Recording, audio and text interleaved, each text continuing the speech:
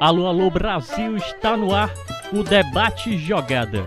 Primeiro episódio do podcast do Sistema Verdes Mares, que você pode ouvir na sua casa, no banheiro, no carro, seja onde for, através das plataformas de podcast, Spotify, Deezer, iTunes. E a gente está aqui para debater tudo sobre o esporte de uma forma diferente, né? Estou inclusive com convidados, eu sou Alexandre Mota, repórter do Diário Jogada. Estou aqui ao lado de Roberto Leite. Olá. Esse queridíssimo cidadão aqui, que é o nosso chefe lá da editoria, o rapaz responsável pelo fechamento. Estou também com André Almeida, o homem que vai direto ao assunto, é isso, André? E aí, tudo tranquilo? Estamos aí, né? Vamos direto aos assuntos que vamos falar hoje. E, por fim, Vladimir Marques, o guru dos números. Costumo chamar assim porque o homem faz, assim, simulações por simulações. Simula quem vai terminar com melhor média de público, simula quem vai terminar com mais pontos. E aí, Vladimir? E aí, Ale, mais de 10 anos fazendo isso, a gente tem uma certa experiência com números, com matemática, naquela fezinha para os nossos clubes permanecerem na Série A, né? Então, é sempre bom a gente estar trabalhando isso, valeu. Não só com matemática e com coração também, né, meu amigo? Porque a cada rodada você vai ali mexendo no simulador, você fica azucrinando o Roberto Leite ali, né? Olha aqui, Roberto, a nossa projeção e tal, não sei o que, vamos ver quantos pontos Ceará, Fortaleza. E eu vejo assim, o Vladimir, ele é um exercício, teste para cardíaco ali a cada rodada, né? Porque você fica sempre vendo os cenários, vendo o que é que tem que fazer, o que é que não tem que fazer. Mas agora não tem outro canto pra ir, não. Faltando só 4 jogos aí pra Ceará e Fortaleza, reta final. O caminho, né, Vlad? É só pra Ceará e pra Fortaleza, pros seus objetivos que são um pouco diferentes agora. Exatamente, o Fortaleza está bem mais encaminhado para essa permanência na Série A, né, e vaga na Sul-Americana. O Ceará está cada vez mais se complicando aí nessa sua luta, né, nessa sua situação que ele mesmo se colocou, né, na Série A do Brasileiro para permanecer, né. Então eu acredito que a gente vai ter emoção mesmo até a última rodada e principalmente até o apito final da última rodada, para ver como vão ficar os nossos clubes, e a simulação vai acontecer até lá, com certeza. E olha que viu, André e Alexandre, o homem é tão bom que o homem tá lá nas cabeças no bolão da família, viu? Que tem um bolão de simulador, de simulações lá. Importante aí, chegando Natal, né? Olha, né não? Aquele velho peru, né? Mas no ano passado eu já ganhei, hein? Digo olha logo. Aí no ano passado, chega eu vim na cantina aqui, eu recebi, o meu primo passou para entregar aqui na portaria aqui, eu peguei o maço de grana aqui para botar. Chega na época, um amigo meu que tava na cantina, o que foi isso aí, rapaz? Rapaz, isso aqui foi o bolão que eu ganhei da Série A, entendeu? Aquelas rodadas de permanência do Vozão, aquelas vitórias espetaculares, eu previ quase todas. Vocês já viram que ele deixou a dica e a deixa pra... Se ele vencer o bolão, vai pagar aqui rodízio completo de pizza pra todo mundo, uma rodada de pizza pra todos. Que é exatamente a confraternização de fim de ano da equipe. Pensei que era uma rodadinha de cerveja e tal, mas vocês pode ser também, pode ser também. Pode ser, tá valendo. Tá valendo. Tá tranquilo. Se eu ganhar um bolão, com certeza. E falando desses números, né, dessas partidas, vamos escolher uma ação. Vamos lá, né? Ceará e Fortaleza, faltam 4 jogos, já foi dito aqui. Jogos do Ceará. Ceará enfrenta o Flamengo, jogo presente aí, enfrenta o Atlético Paranaense, o Corinthians e o Botafogo. Essa é a prova cabal, né, que o Ceará tem até escapar ou não do rebaixamento. A gente está ali nessa situação. Hoje o Ceará tem uma soma de pontos, né, um pouco distante ali do objetivo principal. São 37 pontos, apenas tá ali na beirinha da zona de rebaixamento, né, e tem uma sequência difícil, eu posso dizer dessa forma. Vocês preveem assim uma certa facilidade, porque ali a média de pontos que a gente estipula, né, para evitar o rebaixamento de fato é 45. Pode ser menos, pode ser mais, mas o que vocês preveem aí para o futuro? Olha, para mim é o seguinte, eu tava dizendo aqui antes de começar o podcast pro Vladimir, que a sorte do Ceará, e aí é uma visão minha, tá? Sei que nossos amigos aqui vão discordar um pouco, talvez, mas a sorte do Ceará é que ainda tem o Cruzeiro, porque o Fluminense deu uma evoluída, vai ter um jogo com o Avaí, né? E o Cruzeiro é que permanece evoluindo no futebol. Recentemente, com o Avaí já rebaixado, ele conseguiu empatar de 0-0 dentro do Mineirão, né? Então, assim, vai jogar ainda com o CSA, que perdeu pro Fluminense, então tá mais pra lá do que pra cá. Verdade. Mas se contabilizar confrontos anteriores, né, a torcida não pode esperar lá grande coisa. Né, porque o mago dos números é o Vladimir. Mas pra mim, o Ceará faz 4 pontos nesses últimos 4 jogos. Para mim, vence um Atlético Paranaense que já deve chegar aqui realmente não querendo mais nada com nada, mais displicente, e consegue um empate com o Botafogo, que é um time muito parecido com o futebol do Ceará. Não estou contabilizando nem que marque ponto contra o Corinthians. Com o Flamengo, então, nem se fala. O time reserva do Flamengo parece que a gente pode considerar que é melhor do que muito time titular que está brigando pela Libertadores. Sem dúvida. E o nosso ouvinte, você que está ouvindo o nosso podcast, pode estar ouvindo até depois do jogo contra o Flamengo. A gente está gravando esse episódio na terça-feira, né? Antes de Ceará e Flamengo ainda, mas a análise não muda para a reta final. Mesmo que você esteja ouvindo depois do jogo, independente do resultado, antes do jogo contra o Atlético Paranaense, depois do jogo contra o Atlético Paranaense, você pode ouvir quando quiser. Mas a análise final para o Ceará nessa reta de partidas decisivas do Campeonato Brasileiro, ela não muda, porque até aqui o caminho o Ceará poderia estar numa situação muito mais tranquila, numa situação muito mais confortável se tivesse sido minimamente competente para vencer 2 jogos desses aí que ele deixou escapar pontos. Contra a Chapecoense, contra o CSA, os jogos que fez em casa contra o Cruzeiro, contra o Botafogo, o próprio empate contra o Fluminense no primeiro turno, 1-1 lá, que o Ceará teve condições de vencer o jogo. Então foram muitos pontos desperdiçados contra adversários diretos, mas nessa reta final, com a pontuação que o Ceará vai precisar, eu acho que o Roberto fez a conta de que mais ou menos o Ceará consegue obter mais uns 4 pontos, talvez por aí, né? Chegando aos 41. Chegando aos 41, eu não sei se escapa.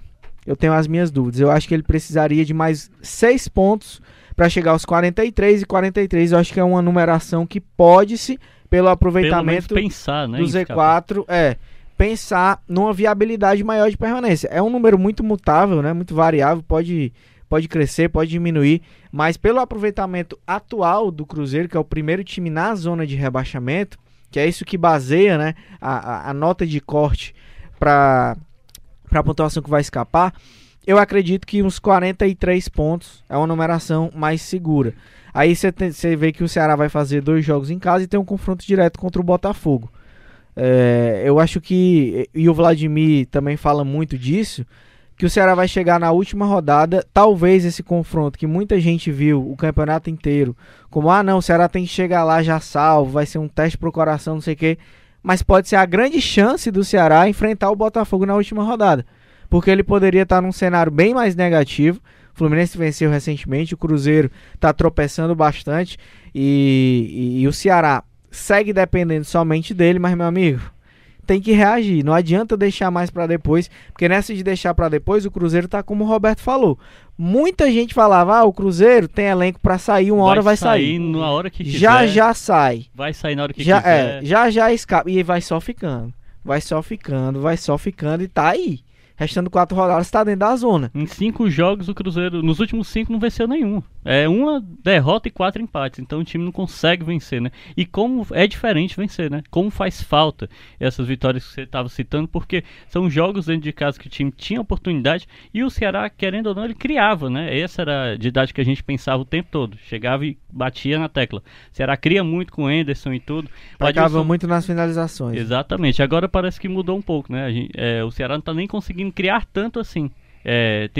Tá tendo essa dualidade com a Dilson, né? Porque ele mexe muito no time também, né? E o Ceará é um time que não chuta a gol. Pegue o jogo, o último contra o São Paulo. Quantos chutes a gol o Ceará deu? O Ceará se baseia a alçar a bola na área, mas não tem centroavante. Tem o Bergson, que a bola bate nele e vai para outro canto. Tem o Felipe Cardoso, que é banco e quando joga era melhor que tivesse no banco. Vamos ser muito honestos com as opções que a gente tem. E vamos trazer só para pontuar aqui, Ceará e São Paulo foram apenas 6 finalizações no gol. Finalizações, né? Conta tudo, não só chute. Conta inclusive aquele chute que foi lá de longe, quase no meio de campo, que o goleiro defendeu com facilidade, né? A grande questão é que o Ceará, inclusive eu falei sobre isso e muito torcedor me criticou, porque tem que se haver uma diferenciação entre jogar bem e ter mais volume de jogo, mais posse de bola. O Ceará, por exemplo, no segundo tempo contra o São Paulo, muita gente falou que jogou bem, pra mim não jogou não. Jogou muito ruim. Acontece que o primeiro tempo foi péssimo, desastroso. E esconde, né? E no segundo tempo teve uma melhora obrigatória por um time que estava perdendo e que tinha a necessidade de ir pra cima para buscar o resultado, para buscar o empate. O mínimo que se espera é que o time tenha mais posse de bola e consiga ter mais volume de jogo do que o adversário. É o mínimo. É a situação normal. O adversário está jogando fora de casa, ele já está com o placar, então ele... ainda mais jogando dentro de casa. Então, é uma questão, e o Vladimir fez até a matéria com a análise do jogo do Ceará, pode falar um pouco sobre isso também. A questão do Ceará, que às vezes o Adilson bate nessa tecla, nós tivemos volume, tivemos posse de bola, contra a Chapecoense também, por exemplo, o Ceará teve mais posse de bola, mas, meu amigo, isso não é sinônimo de jogar bem, não. Jogar bem é você ter mais volume de jogo, ter mais posse de bola e conseguir criar mais oportunidades de gol do que o adversário e ter efetividade para conseguir marcar os gols e não sofrer tanto defensivamente, como, por exemplo, o jogo que o Ceará venceu contra o Fluminense, 2-0 em casa, venceu, mas sofreu pra caramba. Só não perdeu aquele jogo por incompetência do Fluminense na hora de finalizar. E no último minuto, o Matheus Gonçalves fez o segundo gol. Mas era um jogo que o Ceará poderia ter perdido pontos ali também para um outro adversário direto. Então a análise ela não pode ser feita só com base nos resultados e os números devem ser interpretados. Não é porque você tem mais posse de bola que você joga bem. Olha, eu acho assim, no futebol não tem coisa mais chata do que você ter a bola e não saber o que fazer com a bola. Porque um time de futebol precisa ser efetivo. Não importa se eu só jogo no contra-ataque, se em 3 toques eu tô na cara do gol, se eu consigo construir minha jogada rapidamente.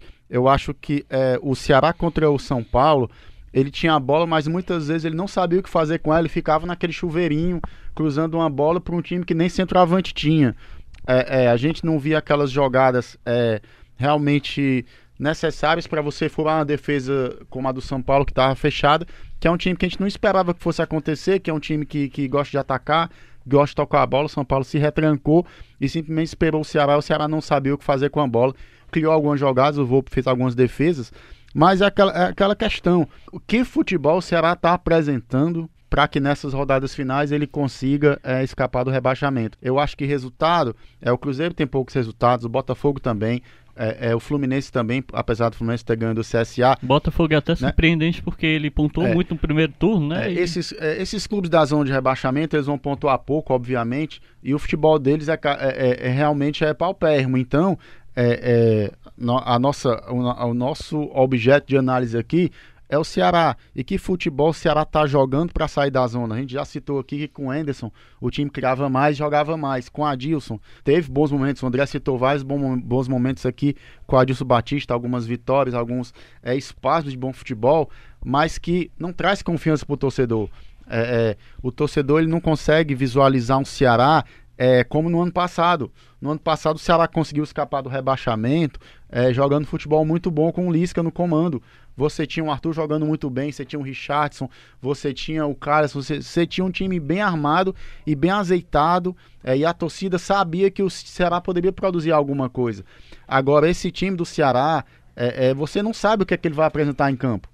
Então, é muito complicado você fazer até projeção de vitórias, projeção de pontuação. A gente faz ali de acordo com a força do adversário e tudo. Vocês falaram de projeção e tudo. Para mim, não importa a pontuação que o Ceará vai ter. Ele tem que chegar vivo na última rodada contra o Botafogo. Eu já falei aqui, em 2011, o Ceará ele não dependia dele. Ele tinha que vencer o Bahia e esperar o resultado do Atlético e Cruzeiro, que o Atlético tropeçasse. Resultado, foi 6-1 pro Cruzeiro. O Ceará teve alguma chance? Na Série B, quando o Ceará evitou o rebaixamento, a última rodada era contra o Macaé. Ele chegou dependendo só de si e venceu. Então, o Ceará não pode achar que é bom que o Botafogo escape logo e tudo, não. Uhum. O Ceará tem que controlar o Botafogo. O Botafogo tá no mínimo de 3 pontos ali de distância. Que é o que tá agora, tem que ser 2 por causa do número de vitórias.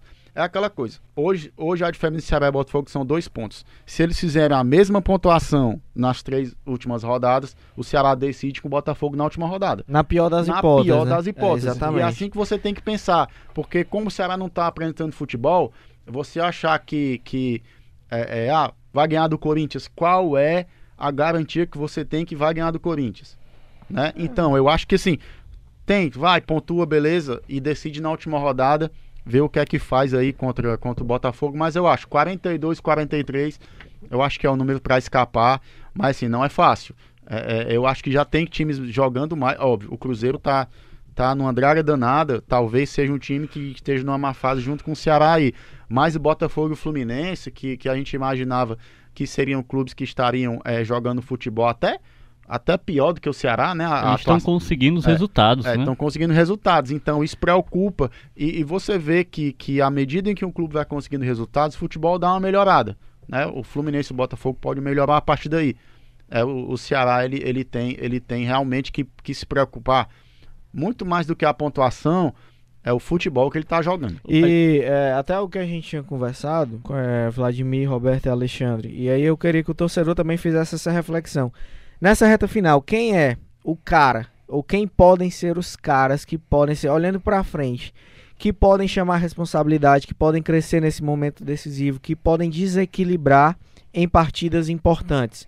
Quem vocês apontariam no Ceará que acham que poderiam ser esse cara ou esses caras, se vocês vislumbrarem mais de um personagem? Cara, assim, pelo futebol apresentado, o Felipe Bachola cresceu demais e era talvez o único jogador ali que tentava alguma coisa, que tentava um drible diferente, que tentava passar pelos marcadores e uma jogada assim mais plástica, saindo daquele marasmo que era o time do Ceará. Então eu acho que talvez o Felipe é o jogador que está em melhor fase técnica no Ceará, né? E talvez ele possa, por mais que ele não seja um cara que faça muitos gols, não seja um grande finalizador, mas se ele for aquele cara, aquele 10 que chama a responsabilidade de criação, ele pode ser um cara que pode decidir. Mas em relação a gols mesmo, talvez só o Thiago Galhardo. Eu concordo com o Vladimir, sabe? Eu acho que se fosse na parada da Copa, a gente podia cravar o Thiago Galhardo. Porque inclusive ele estava numa boa fase ali naquele momento.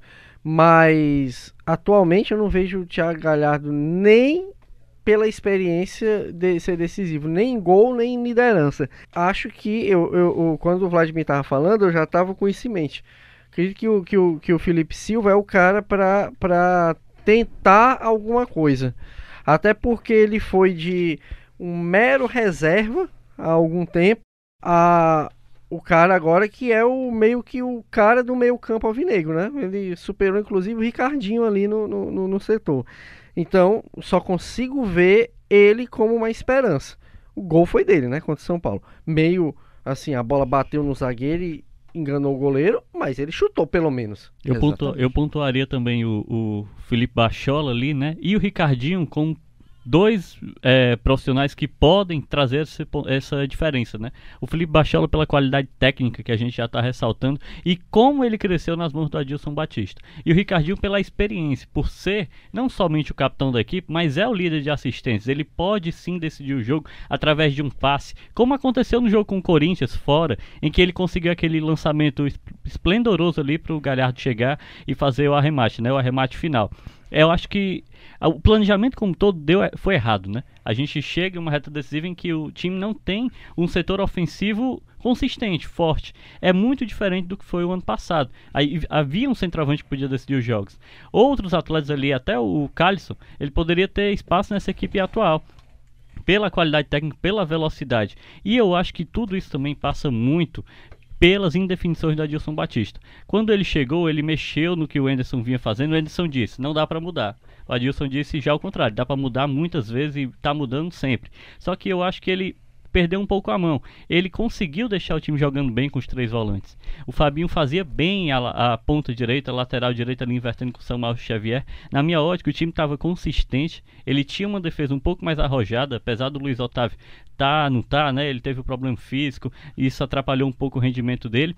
Mas aí depois que o William Oliveira se machucou, e o William Oliveira foi resgatado também pelo Adilson Batista, ele parece que não confia, né? Ele não confia no Pedro Ken, eu não sei, ele não mantém a estrutura de jogo que ele vinha propondo, e ele tá fazendo testes.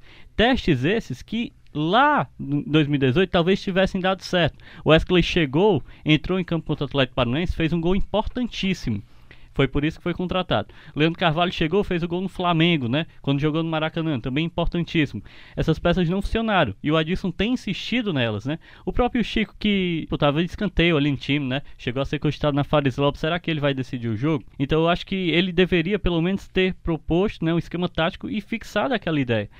A gente vê que as principais equipes que estão se dando bem no Campeonato Brasileiro, até então elas têm um estilo de jogo bem definido. O Adilson não teve todo esse trabalho, né? A gente, por exemplo, Rogério Ceni, a gente sabe como o Fortaleza vai jogar.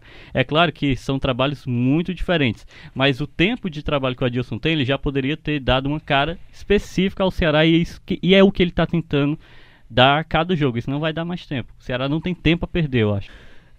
Eu destacaria, apesar de concordar com vocês, a questão do Felipe Bachola, que se torna unânime, né? Mas o Luiz Otávio. Não pela questão dele mesmo, mas o quanto ele impacta estando em campo e não estando em campo. Quando o Ceará está em campo com o Luiz Otávio, é uma coisa totalmente diferente de quando ele não está. E o que é o fator do Luiz Otávio? Ele não está 100%. Ele não está totalmente apto, ele sente dores, ele está com problema. Ele está no sacrifício. Está no sacrifício. Né? Então, que Luiz Otávio o Ceará vai ter nessa reta final de Campeonato Brasileiro? Ele mesmo, 80%, 70%, 60%, ainda está acima de todos os outros defensores do Ceará, não só zagueiros, defensores. Então é um cara que faz toda a diferença contar com o Luiz Otávio, por isso que está jogando mesmo no sacrifício. Acho que o caminho primordial para o Ceará conseguir essa permanência na Série A, claro, é fazer gols, é o ataque, que é o grande problema que o Ceará tem enfrentado ao longo de todo o campeonato, mas para vencer você tem que não levar gols também, para pelo menos pontuar, digamos assim. Se o Ceará não levar nenhum gol nos próximos 4 jogos, ele tem no mínimo 4 pontos, né, que ele empata.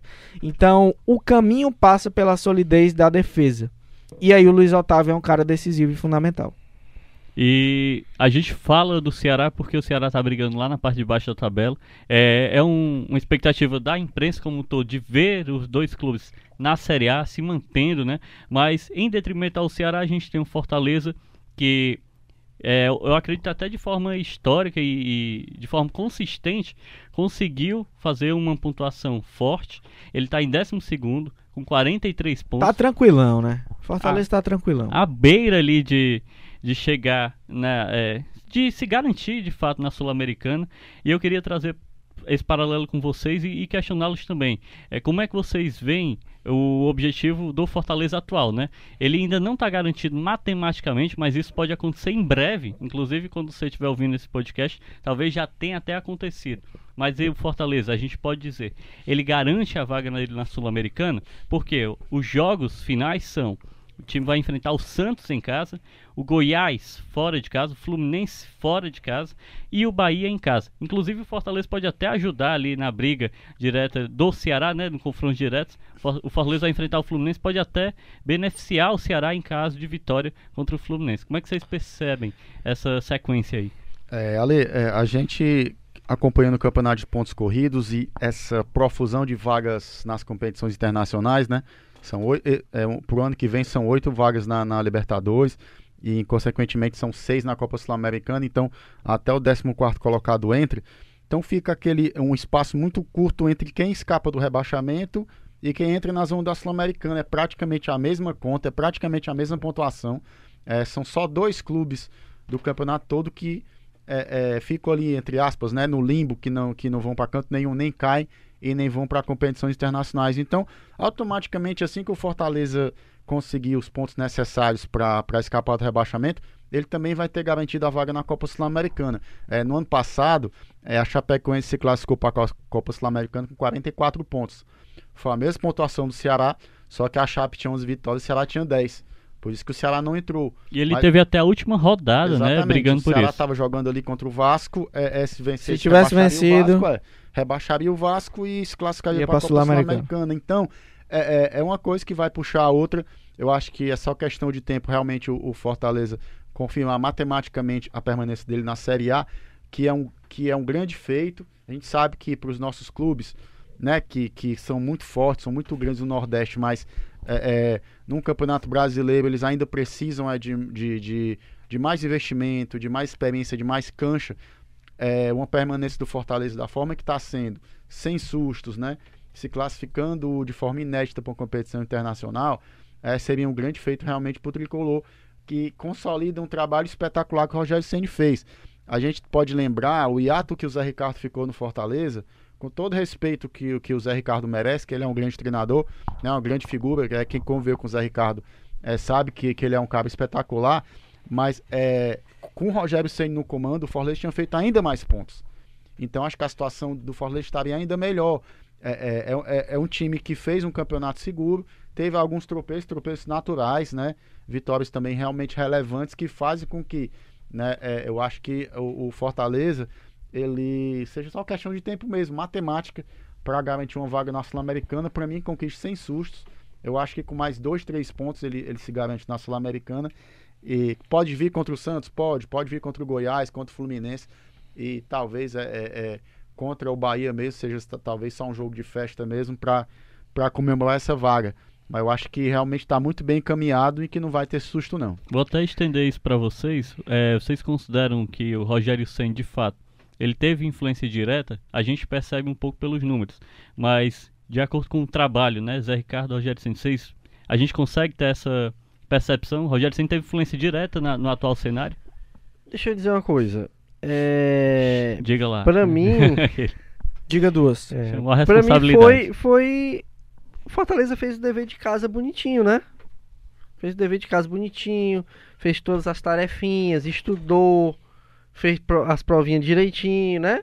E passou de ano, né? O time que passou de ano tá esperando só as férias. Isso passa por uma coisa chamada planejamento, coisa que o Ceará não teve em momento algum. O Ceará quase caiu ano passado, se livrou na penúltima rodada, e a gente tá conversando aqui a mesma coisa do ano passado. História repetida, né? Querendo que o Ceará chegue na última rodada já descansado. E ele tem mais 3 rodadas para isso. O Fortaleza tá no primeiro ano, mas já aprendeu com o acesso para a Série C e com a campanha da Série B. Fez o dever de casa direitinho, se planejou e tá aí o resultado. Concordo, se o Rogério Ceni não tivesse saído, Fortaleza tava agora... já com a Sul-Americana garantida. Ela deveria estar ali com seus 15% de chance de pré-Libertadores.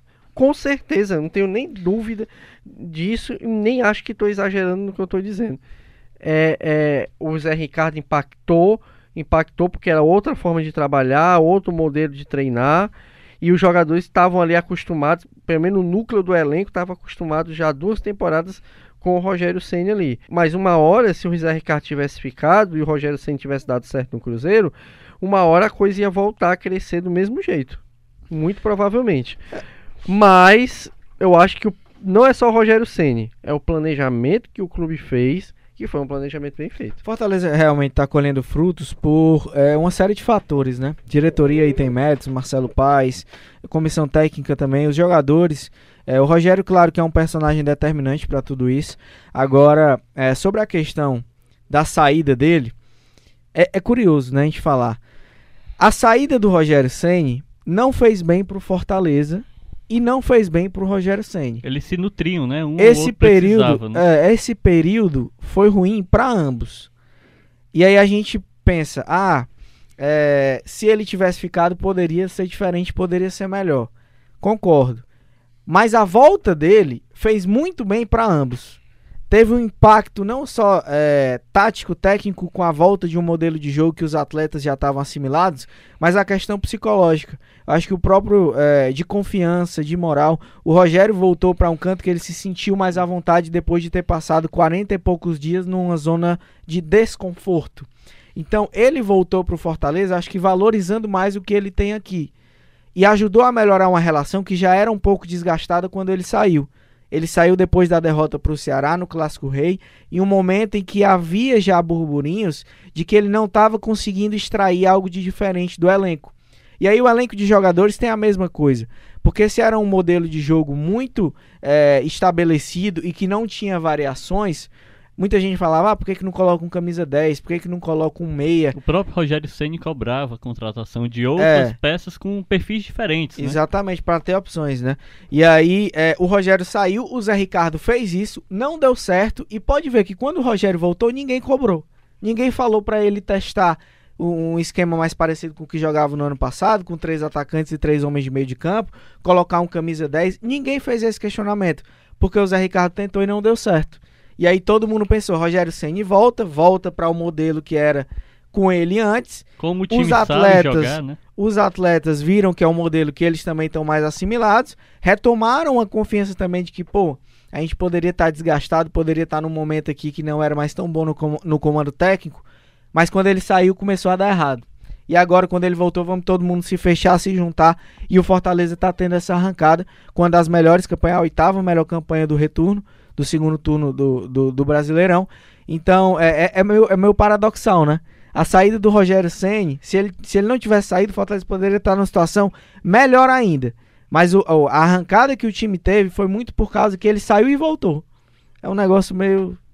Não sei se vocês concordam, mas é meio... É aquela coisa, você chega num momento do campeonato em que você recebe um treinador que fez um trabalho espetacular, dá uma injeção de ânimo muito grande no elenco, né? A confiança dos jogadores ela volta, que estava meio abalada por causa dos resultados que não vinham com o Zé Ricardo. O time começa a jogar bem. Você falou dos números aí. O aproveitamento do Fortaleza na volta do Rogério, aproveitamento de G8 e acima de 50%. Então, quer dizer, é uma pontuação muito boa, é um trabalho que se consolida e principalmente a gente não vê essas lacunas no time titular do Fortaleza como a gente vê no time do Ceará. A gente fala, o Ceará não tem poder ofensivo, o Ceará não tem um centroavante confiável. É claro, o Fortaleza falta um 10 ali, não tem um cara com um Bachola, tal, mas você tem um time que sabe muito bem das características, sabe das limitações, mas também sabe muito bem das qualidades. Qualquer jogo que a gente assiste do Fortaleza, a gente sabe como o time vai jogar, sabe como o time vai render, atacantes rapidíssimos na frente, um centroavante que a bola chega, ele faz gol de todo jeito. Então é aquele time que você assiste a partida sabendo da forma que o Leão vai jogar e o que ele vai produzir. Eu acho que isso aí é meio caminho andado para as coisas darem certo. O Ceará no ano passado era assim, né? Um time que tinha Richardson no meio, tinha o Arthur de centroavante, tinha o Everson pegando tudo, tinha um time bem azeitadinho. Eu acho que dá pra gente fazer esse paralelo de como o Fortaleza ele tem um padrão, esse padrão é mantido em determinados jogos. Contra o Vasco não aconteceu, em algumas outras partidas, mas no geral o Fortaleza mantém um padrão, é um adversário difícil de ser batido e principalmente em casa tem uma confiança, uma postura que faz com que a torcida abrace o time. A média de público do Fortaleza prova isso, essa comunhão de time com torcida que faz que ele seja muito forte e consiga os resultados. Então tá praticamente encaminhado os objetivos do Fortaleza. É só uma questão mesmo matemática quanto ao rebaixamento, como a mesma coisa que eu falei do Ceará. O desempenho do Fortaleza em campo, ele é mais animador do que qualquer tabela, qualquer dificuldade que o time vai ter ainda nas rodadas finais. É um time que joga bem, é um time que consegue os resultados e óbvio, um time que tá jogando assim não cai. Agora, só pontuando rapidinho aqui uma coisa, baseando no que o André falou, eu já acho agora que o Rogério, eu já não vejo como tão certo assim como eu imaginava há uns meses, que o Rogério Ceni, não, ele vai voltar, vai ficar e no próximo ano ele vai tomar o rumo dele. Eu já não vejo isso com tanta clareza, sabe? Mudou um pouco, né? Eu acho que tem uma possibilidade boa do Rogério Ceni ficar e comandar esse time na Sul-Americana mesmo. E eu acho que o Fortaleza pode passar de fase na Sul-Americana. E com o dinheiro que o Fortaleza vai ganhar e com a perspectiva que ele tem de ganhos em 2020, eu não duvido nada que aqueles jogadores, ou pelo menos alguns daqueles jogadores dos sonhos do Rogério Ceni, não venham para que o Fortaleza se torne um time mais forte para jogar a Sul-Americana. Porque o Rogério, ele é um cara movido por esses desafios, né? Por esses objetivos. Ele sempre deixou isso claro, tanto na sua carreira como nas suas entrevistas. No momento de saída ali, ele falava, eu deixei o Fortaleza encaminhado, o que eu pude fazer eu fiz, ele tá ali, tá fora da zona, né, e tal. Só que agora é um novo objetivo. É uma nova perspectiva, né? Uma competição internacional, se tornar ainda maior dentro da história de um clube, e eu acho que você pontuou bem. Poder ter investimento, né? Um investimento que o Fortaleza não tinha de cota de transmissão, por exemplo. O último colocado ali, né? Em todos os clubes, a gente até fez matéria no Diário do Nordeste. Isso vai mudar no próximo ano. Vai ter um acréscimo nesse sentido. Vai ter mais investimento. E uma tabela muito cheia que já começa logo no início, né? Em fevereiro já tem possibilidade de ter Sul-Americana, Copa do Nordeste, Campeonato Cearense. Todos imbuídos ali no mesmo sistema. E não é à toa que ele está participando também dessa gestão e desse planejamento de calendário, que é algo natural. Isso aconteceu desde dezembro de 2017, quando ele já fechou com o clube, ele já planejava. E o Rogério, ele é um cara de metas e planejamento, ele participa disso, mas ele também está participando desse planejamento para 2020, apesar do futuro em aberto. E eu queria até trabalhar com vocês essa história de planejamento. Eu acho que passa muito também pelas contratações e de perfil de atleta que os times buscaram. Vocês concordam assim que um dos diferenciais entre os dois é esse atleta que foi buscado? Esse perfil de atleta? Porque, por exemplo, o Fortaleza pegou o Wellington Paulista. A gente imagina, né? O cara é decisivo na reta final, é um jogador que já era experiente, chegou até aqui na época, a torcida ficou um pouco ali dividida, mas ele tem correspondido, né? Além do Wellington Paulista, os zagueiros que chegaram, né, no período em que o Zé Ricardo esteve aqui, Jackson e Paulão, estão dando conta do recado, chegaram para jogar, né? O Fortaleza, devido a essa questão de investimento, ele contrata os jogadores ali um tanto quanto a peça que precisa mesmo para atuar, né? É claro que a gente sempre vai ter essas salvas. Santiago Romero veio com uma expectativa, não aconteceu, mas eu acho que o saldo é mais positivo do que negativo. Eu acho que o prejuízo é pequeno, em detrimento ao Ceará, que a gente tem ali um time que buscou atletas caros, né? O Wesley, ele fez a aquisição do jogador, o Leandro Carvalho fez a aquisição do jogador, também não deu certo, e quando ele podia investir no mercado, um Rafael Moura que estava desempregado na época, e eu cito Rafael Moura porque o Robson, ele mesmo disse que buscou cerca de 7 centroavantes, não conseguiu contratar ninguém, e aí trouxe Bergson, trouxe Felipe Cardoso, que não estão dando conta do recado no momento que o time precisa de gols. Eu vou fazer só uma pequena correção aí, viu, Alexandre? O Ceará não contratou jogador caro, o Ceará quis pagar caro por alguns jogadores. Exatamente. E tá pagando caro agora dentro de campo, né? E aí eu posso citar aqui N situações do Ceará ao longo da temporada. O Ceará pagou mais de 4 milhões pelo Wesley, que passou metade da temporada machucado e que não rendeu até agora, não rendeu talvez nem o 0,4 dos 4,4 milhões de volta para o Ceará. O Ceará pagou 3 milhões pelo Leandro Carvalho, que marcou 2 gols na 600 temporada. mil, 3 milhões e 600 mil. E 600 mil. Também não rendeu os 600 mil até agora de volta para o Ceará. E o Ceará pagou 1 milhão pelo Richard, que está machucado até hoje. Ou pelo menos ninguém tem ciência por onde ele anda. Então vamos somar aí. São 4 com mais 3, 7 com mais 1, 8, juntando os 400 com 600. São 9 milhões de reais investidos em 3 jogadores que não estão jogando praticamente. Que sequer são titulares na reta final do campeonato. Não estão jogando. E fazendo um paralelo também com isso, com base nisso que o Roberto já falou, e o Ceará no total gastou mais de 12 milhões nessa temporada com reforço.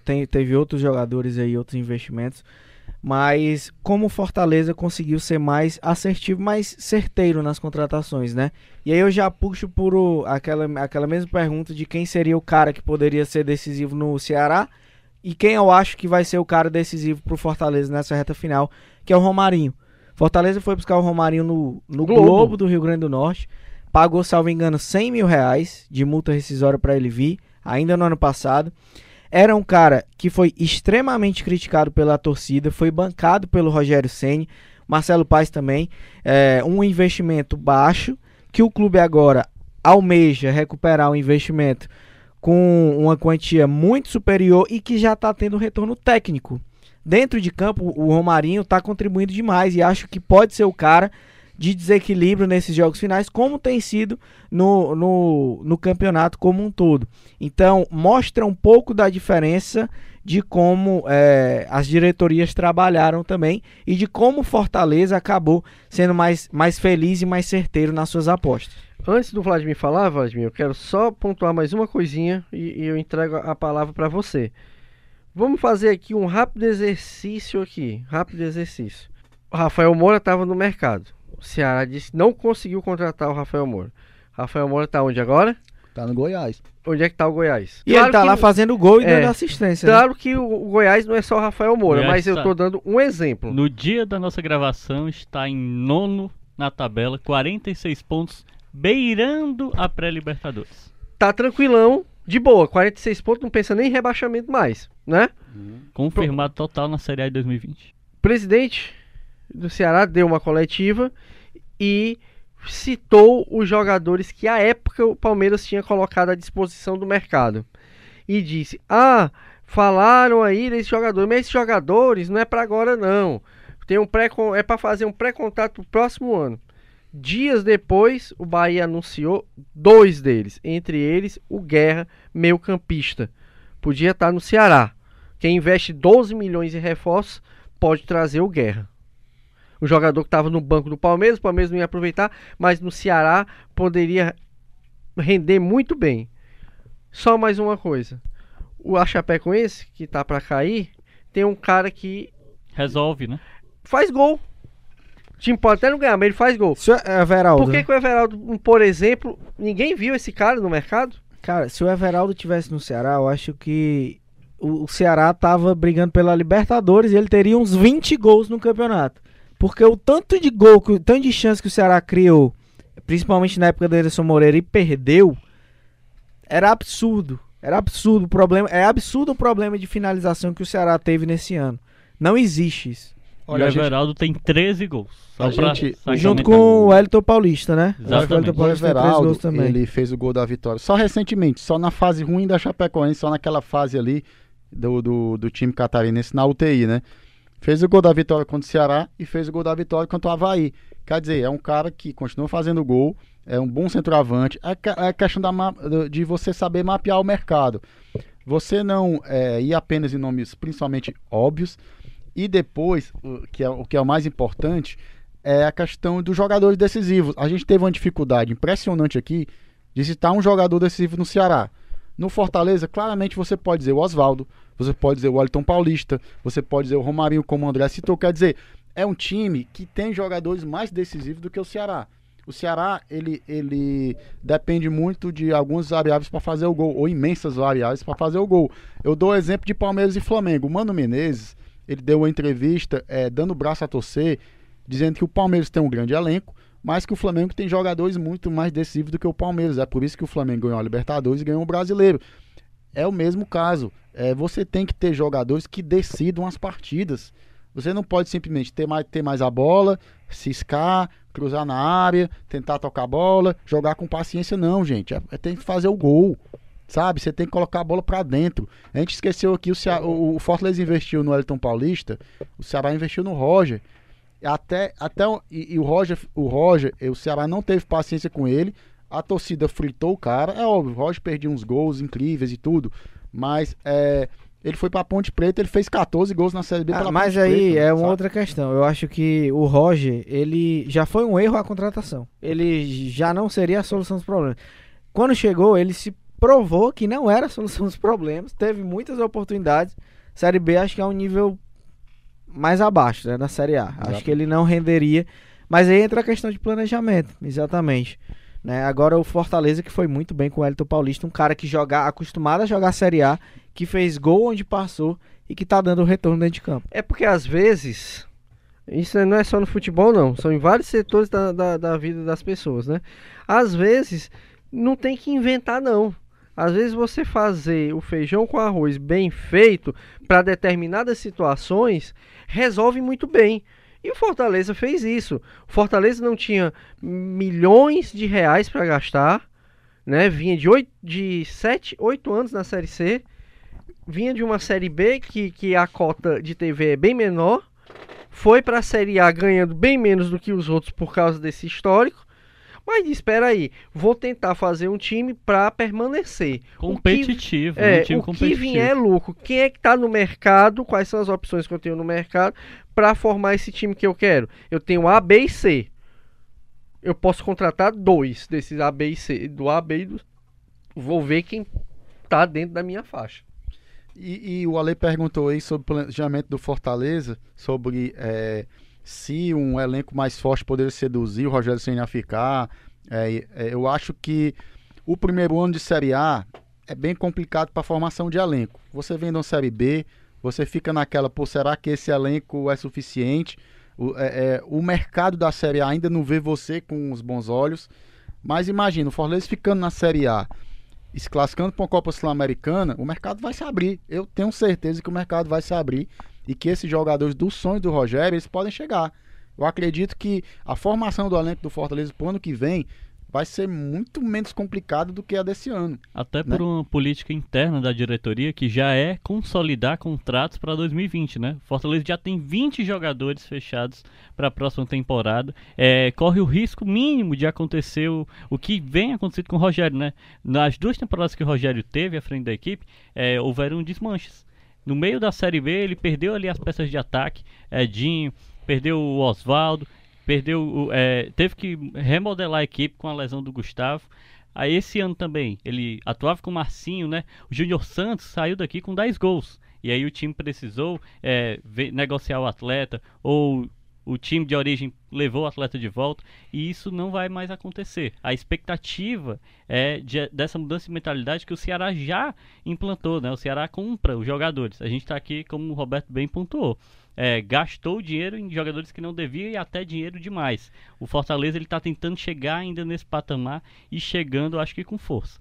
E aí acho que a gente pode fechar esse assunto com o seguinte pensamento. Se o Ceará permanecer, a permanência tem um peso para o Ceará que não tem para o Fortaleza. E se a consequência dessa permanência, agora que o Flamengo foi campeão e abriu mais uma vaga para a Sul-Americana, seja que o Ceará também, por acaso, se classifique para essa Sul-Americana, também essa classificação tem um peso completamente diferente do peso que tem para o Fortaleza. Então, não dá para o clube dizer assim, olha aí, vamos por 3º ano seguido de Série A. É muito bom estar no 3º ano seguido de Série A. Mas isso não pode ser como uma coisa assim, parabéns para nós, viu como a gente tinha razão? Classificamos até para a Sul-Americana. O pensamento tem que ser outro. Ufa, temos uma sobrevida. Pode ser nossa última, então na próxima temporada a gente precisa acertar. E com essa reflexão a gente vai fechando o nosso primeiro episódio do podcast, agradecendo demais a participação de todos e deixando aquele alerta, né? A gente vai estar disponibilizando todos os arquivos em plataformas de podcast, né? O Spotify, o Deezer, e também nas nossas matérias do Diário do Nordeste, do Caderno de Jogada, elas terão ali no finalzinho, você vai poder ouvir esse debate que é atemporal, como o André Almeida gosta de dizer. E queria agradecer a participação de todos vocês, acho que foi um prazer, e é isso, debater com clareza, tentar proporcionar um debate diferente. Inclusive, participa também, a gente vai abrir um canal para você enviar sua sugestão, pergunta para os nossos comentaristas aqui, a equipe é fluida, vai ter sempre gente nova e vamos tentar levar isso para frente. Muito obrigado aí, Roberto. Não que a gente seja velho, tá? É porque é mesmo a questão da pluralidade, né? Então, espero voltar aí mais oportunidades, porque o futebol cearense tem muito assunto, é um tema muito rico pra gente discutir. André Almeida. Valeu demais, convidar o pessoal a se inscrever aí no canal, né? A assinar, ativar as notificações aí nas diversas plataformas, Spotify, Deezer, iTunes, como a Ale já falou, no site da Verdinha também nas matérias do Diário. Então é um projeto novo que está começando, né? Mas que com certeza vai ter muito conteúdo bacana. Então você que é torcedor do Ceará, do Fortaleza, Ferroviário também, que a gente vai falar por aqui, futebol cearense também, geral, Guarani de Sobral, todo mundo, a gente vai estar falando muito de futebol cearense por aqui. Então É bom ficar ligado, bom acompanhar, porque você vai ficar sabendo de todas as novidades aí. Valeu demais, até a próxima. Vocês viram aí que o André já fala até do sininho, né? Liga a notificação, porque o rapaz é youtuber e a gente já pode... 2020 aí vai ter convidar também... o pessoal aí pra importante. ativar a notificação aí. O sininho é importante porque, segundo os próprios youtubers, vai dizer pro YouTube que você quer ver o próximo episódio. Exato. E Sabedoria. no nosso caso, as plataformas de áudio, né? As diversas aí que a gente já citou, você também pode assinar lá e clicar para receber notificação quando tiver conteúdo novo. Então, quando tiver sempre um episódio novo, você recebe aí no seu celularzinho, no seu smartphone, você escuta na academia. Eu escuto muito na academia, viu? Voltei pra academia agora. Então escuto podcast. Quando estiver correndo, estiver lavando louça, tomando banho, Dirigindo, no carro, dirigindo. Só não bote o fone para, né? senão não ouve o coleguinha do lado. Mas qualquer hora é hora de ouvir podcast. Então fica aí o convite. E aí assim, vou chamar Vladimir Marques para fazer esse fechamento aqui. Como diz o outro, debater futebol é bom demais, amigo. Então, estamos aqui sempre à disposição. E porque o futebol, como o Roberto falou, futebol cearense tem assunto demais. Nossos clubes despertam grandes paixões, né? Principalmente Ceará e Fortaleza. E que até quando a bola parar vai ter muito assunto. Então, haja podcast e estaremos todos aqui. Valeu, Ale. E é isso, vamos encerrando aqui. Aquele abraço para você que está ouvindo. E é isso. Se liga aí no Debate Jogado, novo programa para você.